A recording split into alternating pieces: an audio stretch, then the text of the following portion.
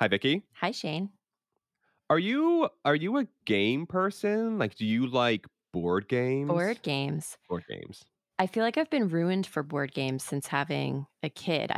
She's 5 Oh, okay. and super into board games. We have a big, big pile of board games, Okay. but I'm just tired, man. So I feel like my first reaction is always, no, I don't want to play a game. Like, Like when you're hanging out with friends, you're no, like, "This is literally the last thing I wanna this do." is literally what I do all the time. Um, yeah, but I do like games. I like Rummy Cube. Rummy Cube? What's Rummy Cube? It's like a tile. I don't maybe it's not a board game. It's like a tile game. Okay, 'cause, like, Like Rummy is like a card yeah. game. Yeah, so it's like a mix almost of maybe, rummy and mahjong? Oh, So you have to, like, put interesting. out little tiles that have numbers on them, and, like, your first move has to add up to a certain number, and then you can only Oh. put out tiles that wow, I sound old when I'm talking like Yeah, that. yeah. No, you did sound pretty old. There's nothing wrong with that, though. I appreciate that. What's funny as you're describing this, I'm Yeah. simultaneously very interested, but also appalled because I like games. I like a good game night, but I hate strategy games. And I hate Uh-huh. thinky games, with the exception of Catan, basically, and Risk. Catan. Like I go big if I'm going to go Oh. into strategy games, but much like you've been ruined with board games because of your Mhm. daughter, I've been ruined because I don't want to think outside of work, right? Like work is for thinking, Yeah. game nights are for fun. I want to play charades. I want to do like fancy telephone. I want to do dumb stuff Fancy like telephone. exploding kittens. Like I want to do really Wait, no, stop. dumb games. I can't get with Risk because that seems like a lot Well, of it's too topical right commitment now. for a game. But what's exploding kittens? What are you talking I about? we don't have time for it. We'll have to discuss it some other times. It's very topical though, very fun, and Exploding kittens. exploding kittens. Yeah. Okay. Look it up. Risk and exploding kittens. Very, very topical. All Okay. over the place. Hmm. Science is fascinating. But don't just take my word for it. Join us as we hear stories from scientists for everyone. I'm Shane Hanlon, And I'm Vicky Thompson. and this is Third Pod from the Sun. So I asked you about board games Mhm. because I was actually originally thinking about a board game I really love, Battleship. What do you think about Battleship? Battleship sunk. That's what I yeah. No, Yeah. I Did like you have the Battleship. electric version? I just thought about the commercial. Did you ever Oh, see the I see. commercial? I did. Yeah, we are Yeah. really dating ourselves here. But so thinking about battleships, not necessarily from the board game Mhm. perspective, but think about if you had a battleship in real life made out of ice. Like a battleship? Like the game or a real battleship? No, like a real like a life-size battleship. So, all right, there was this this is so fascinating. There was this top secret World War II project called Operation Habakkuk. And to tell us about it, let's bring in our producer, Jamie Finley. Hi, Jamie. Hi, Shane. Okay, so I have to say, this is I love this, but it's really hard to picture a working battleship made of ice. Yeah, actually, it was ice and wood pulp because apparently a slurry of water and wood pulp, when it's frozen, is super strong. And that was the vision behind Project Habakkuk. It was to create basically a fleet of these ice composite battleships that would be invincible. Well, except during a heat wave. Yeah. Okay. Well, that was the idea of the composite. The composite was supposed to melt more slowly than pure ice, and also they planned to make the ships insulated and cooled. Okay, so I believe you, but this is still pretty hard to picture. Yeah, I agree. It's a pretty incredible story, and it's not just a story about unconventional ice engineering. Let's say it's a story that touches on, as we'll hear later, the Bible, the Titanic, and Superman. Oh, okay. Well, we like a long leash here at Third Pod. So where do we start? Okay, well, we're going to start with Chaz Osborne. He's written a novel about Operation Habakkuk, It's called At the Wolf's Door, and he's done a lot of research, so he's just going to set the stage for us. And just to note that we are prepping for season 2. So this is a re release of one of your favorite episodes of season 1. Hope you enjoy it.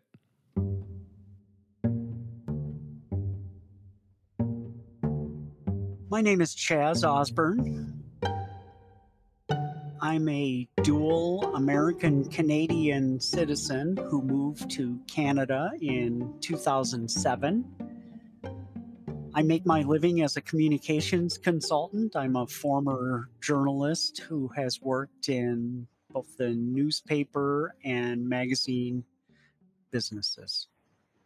So we're here to talk about Project Habakkuk, and I'm wondering if you could just give me a brief sort of thumbnail sketch of what this project is all about.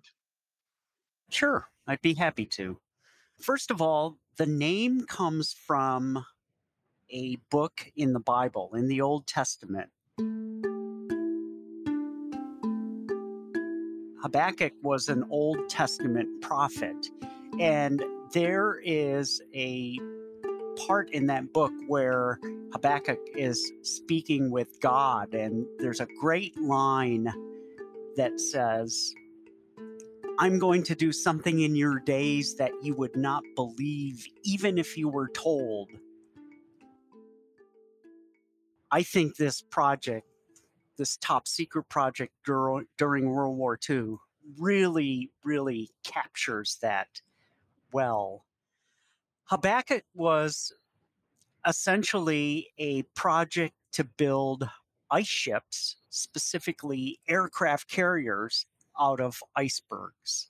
And this was a actual bona fide project, a real project that took place in the early 1940s, 1943 to be exact, in the Canadian wilderness of the area just outside of Jasper, Alberta, in the Canadian Rockies. So that's it in a nutshell. We have to remember that the early days of the war were really, really brutal for the Allied powers. And one of the things they struggled with was the Nazi subs and the way that they hunted. Unlike World War I, when the subs sort of went after each ship individually, the Germans had adopted a new tactic. It was called Rudeltaktik, where they hunted in wolf packs. And this presented a huge problem for the Allies who were trying to protect their convoys. You see, airplanes of that era in the early part of World War II didn't have the range. They couldn't fly out into the part of the Atlantic where the wolf packs like to hunt. Basically, the convoys were sitting ducks in the early part of the war because the Allies just didn't have the firepower, especially aircraft carriers and the aircraft, to offer any kind of protection. So the British were basically willing to try anything to get a leg up.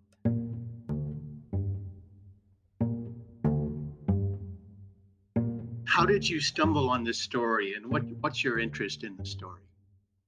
Almost 15 years ago, my family and I had just moved from Michigan to Alberta. And while we were in Jasper, we were told that one of the drives that we should check out was the drive to Pyramid Lake. Well, just before you reach Pyramid Lake is Patricia Lake. And I believe I had stopped to let either a herd of deer or a herd of elk cross when I noticed a sign along the roadside. I stopped, being curious. I stopped and started reading about it, and it was a sign explaining Project Habakkuk. And as I recall, it said that during the winter months of 1943, the British built a prototype, a 1/50th scale of an ice ship on the frozen surface of Patricia Lake to test the validity of their idea. In my research, I've seen old photos of the project. It actually it was disguised as a boathouse. They had built a structure over it.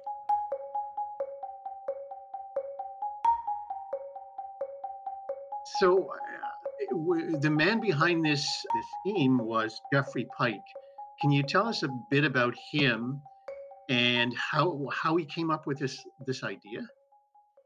Jeffrey Pike, from what I've read about the man, he was either a genius or an eccentric, flamboyant eccentric with an uncanny knack for self-promotion. He was also an amateur inventor. And I suspect he was a bit of a Svengali as well, because not only could he command attention, but he actually got people to listen to his ideas, no matter how far-fetched you or I might consider them to be.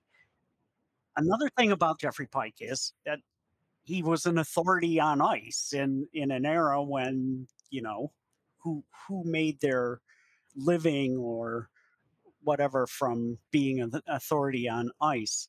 What we do know for certain is that Pike, like me, was a former journalist.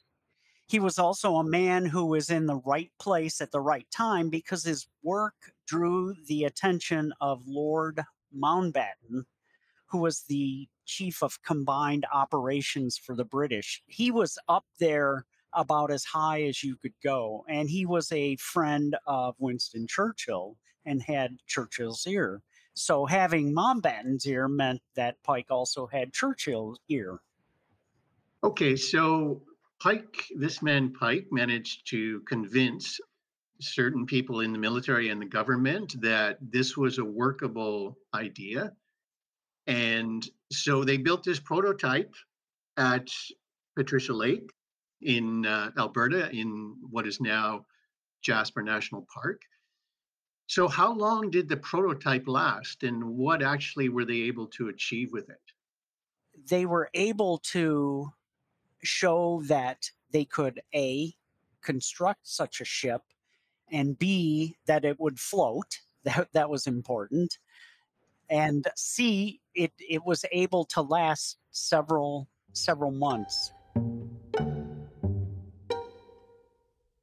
Okay, so this secret project was named after a biblical prophet named Habakkuk. Habakkuk, yeah. And incidentally, guys, there's a whole series of YouTube videos on how to pronounce the names of Old Testament prophets, in case you ever need that resource. Thanks. Yeah. I can't imagine, except for this specific moment, needing that resource, but I do love a good YouTube deep dive. But getting back to this prototype ice ship, it was much smaller than the projected big ice battleships, right? Yeah, much smaller. So about 60 feet long, and the real ships were projected to be about 2,000 feet long. Well, what happened to the prototype? So they built it in the winter and spring of 1943. As far as it went, it was successful. And so that was kind of the end of that stage. So they basically just removed the part of the refrigeration unit and let it sink to the bottom of Patricia Lake. And that's where it is now. You can actually dive down to see it. If you're a hardcore Rocky Mountain diver, that's right? Yeah, you have to be a hardcore Rocky Mountain diver. And that actually describes my next guest, Susan Langley. She's a marine archaeologist, a textile expert, a beekeeper, and an authority on Project Habakkuk. And she's been down to this wreck many times, and I'll let her take up the story. My name is Susan Langley. I'm the Maryland State underwater archaeologist. I'm always interested in the offbeat. I'm a master spinner, which a friend gave me a bumper sticker that says, spinning because knitting's not weird enough. In fact, I often call my lectures, what do the Titanic, the Bible, and Superman have in common? And it's Operation Habakkuk.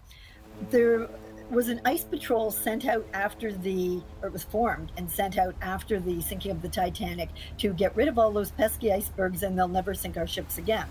And it was discovered that icebergs resist incendiary bombs, torpedoes, and that suddenly clicked with, well, maybe we can build our refueling depot out of ice, and it can't be sunk.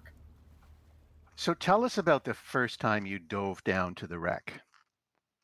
Well, we were fortunate. I ran into two gentlemen who hadn't dove it, but they had more contacts and information, and they agreed to work with me on this.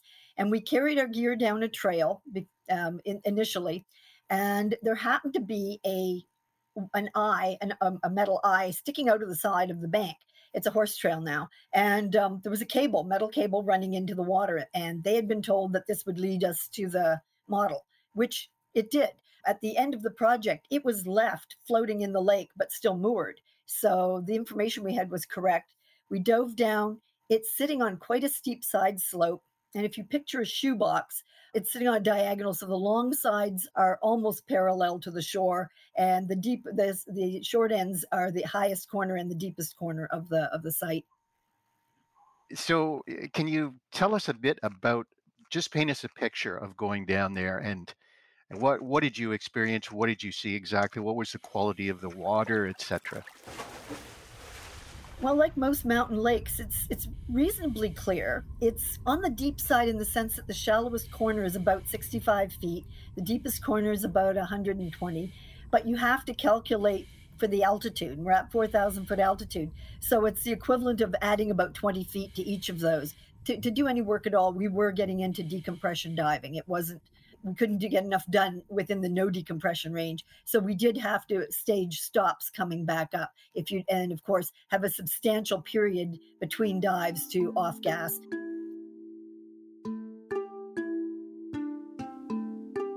So the visibility wasn't too bad. There was some backscatter in the summer as plant life, as much as mountain lakes warm up. We did get, some floaties, if you will, snow, as photographers call it. We tried in the winter one time to see if it would improve the clarity. And there's nothing more bizarre than standing in the middle of nowhere on a mountain lake, sweeping the lake to get the snow off the ice. Before you pull your toboggan, it felt very Canadian, pulling our toboggan with our chainsaw along and cutting a large triangle. You never want a circle because it can pop back in and lock you under. So you put a triangle, you push it under and stake it. And then we put all our safety lines, safety divers went down. And of course, because the ice was 2 feet thick, it really didn't improve. Might have been clearer, but it was darker. So it was kind of moot. We stuck to diving in the summer. Okay, clearly Susan is no armchair archaeologist, really adventurous.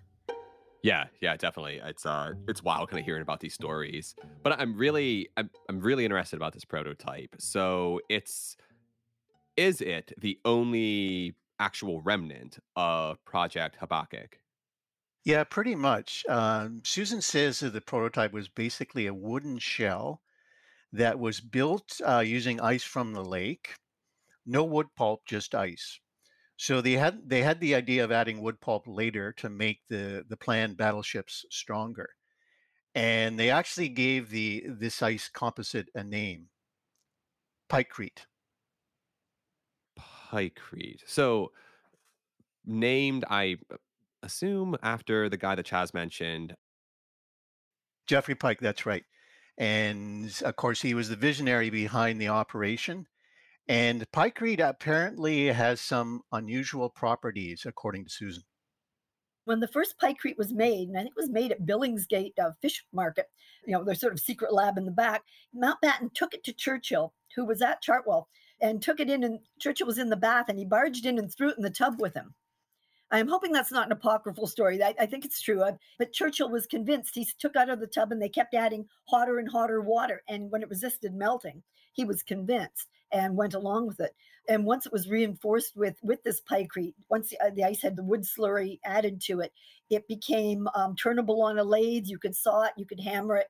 And the walls of these vessels would have had to be 40 feet thick. I mean, massive, and still have the piping in them. Now, has Pikecrete been used as a structural material at all in any context? Yes, surprisingly. One that I can think of, it was not very often, but the one I can think of offhand was in the 1950s. It was used in Hudson Bay by Nickel Rankin Mines to build like an ice cushion around their docks so that they wouldn't be crushed by the winter ice. If we can go back to your description of the projected ships, and you said like they were massive and they had walls 40 feet thick or something like that. So what was the idea there that the if a U-boat shot a torpedo at these ships, that the ice would actually absorb the torpedo, but with limited damage? Is that correct? That's correct. They thought that a torpedo into a 40-foot thick wall of pykrete, and that is pykrete, not just ice, would make about a 4-foot hole, and they felt that could be repaired at sea, so it would not penetrate. I see. So they tested this prototype. It seemed to be feasible, and they had a grandiose plan to create these massive ice pykrete ships. And what happened? Why didn't the plan go ahead? Churchill wanted 100 of them before 1944, and we're now in March of 43. It would have taken a lot of wood pulp in the country, but it would have taken a lot of the piping, the metal for piping, which was needed for ships and aircraft. And it would have taken 2,000 people working around the clock and shifts to build these. And they just decided, well, one thing was they couldn't get 100 of them built in time. And they came up with the VEL Liberator aircraft, which had a longer range and could fly farther with and guard a convoy.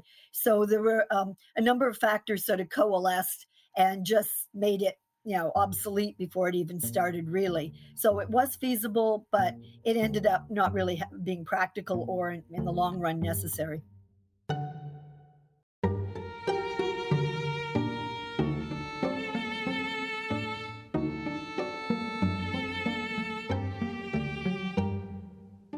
So that's the story of Project Habakkuk, and you can see why Chaz decided to make a novel out of it.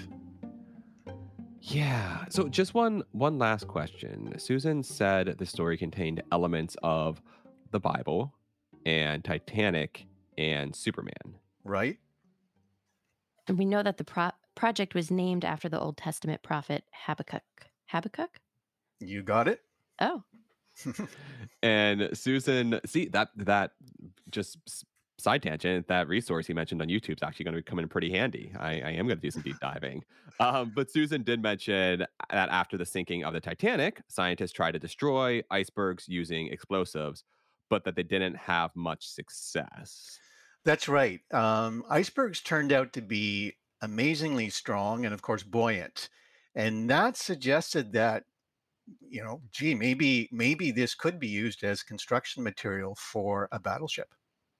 All right. So where does Superman come in? So this is a great final twist. The Superman comic was going strong in daily newspapers during the Second World War.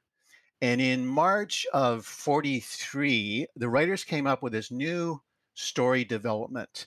Basically, Superman encounters huge icebergs that turn out to be camouflaged Nazi fortresses, complete with, troops and planes and cannons and so on. So this really is an echo of Project Habakkuk. And according to Susan, there was alarm among the top military brass that their secret project had been leaked. But no, it was just coincidence. It was just an illustration of the strange convergence that sometimes happens between the comic book imagination and the military imagination. The Bible, Titanic, and Superman. Oh, my. Oh, I love it. All right, folks. Well, that's all from Third Pod from the Sun. Thanks so much to Jamie for bringing us the story and to Chaz and Susan for sharing their work with us. This episode was produced by Jamie with production assistance from Jay Steiner and audio engineering from Colin Warren. We'd love to hear your thoughts on the podcast. Please rate and review us, and you can find new episodes on your favorite podcasting app or at Third Pod from the Sun.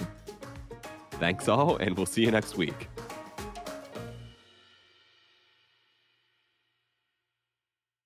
No, like a real, like a life-size battleship. So, all right, there was this this is so fascinating. There was this top secret World War II project called Operation. I can't even pronounce Operation. All right, I'm going to start from there. It's a hard one. I know. Habakkuk. Habakkuk. You didn't even get the Habakkuk. Yeah, See, you I know, didn't even get the Habakkuk. Habakkuk. but No, you know no. what, you guys? It doesn't really matter because, like, if you pronounce it one way and I pronounce it the other way, that's fine. I mean, who's gonna write into Third Pod You never and know, complain? no. Yeah, no, that's a Although- good point. But I should be able to pronounce Operation. Yeah, that's true.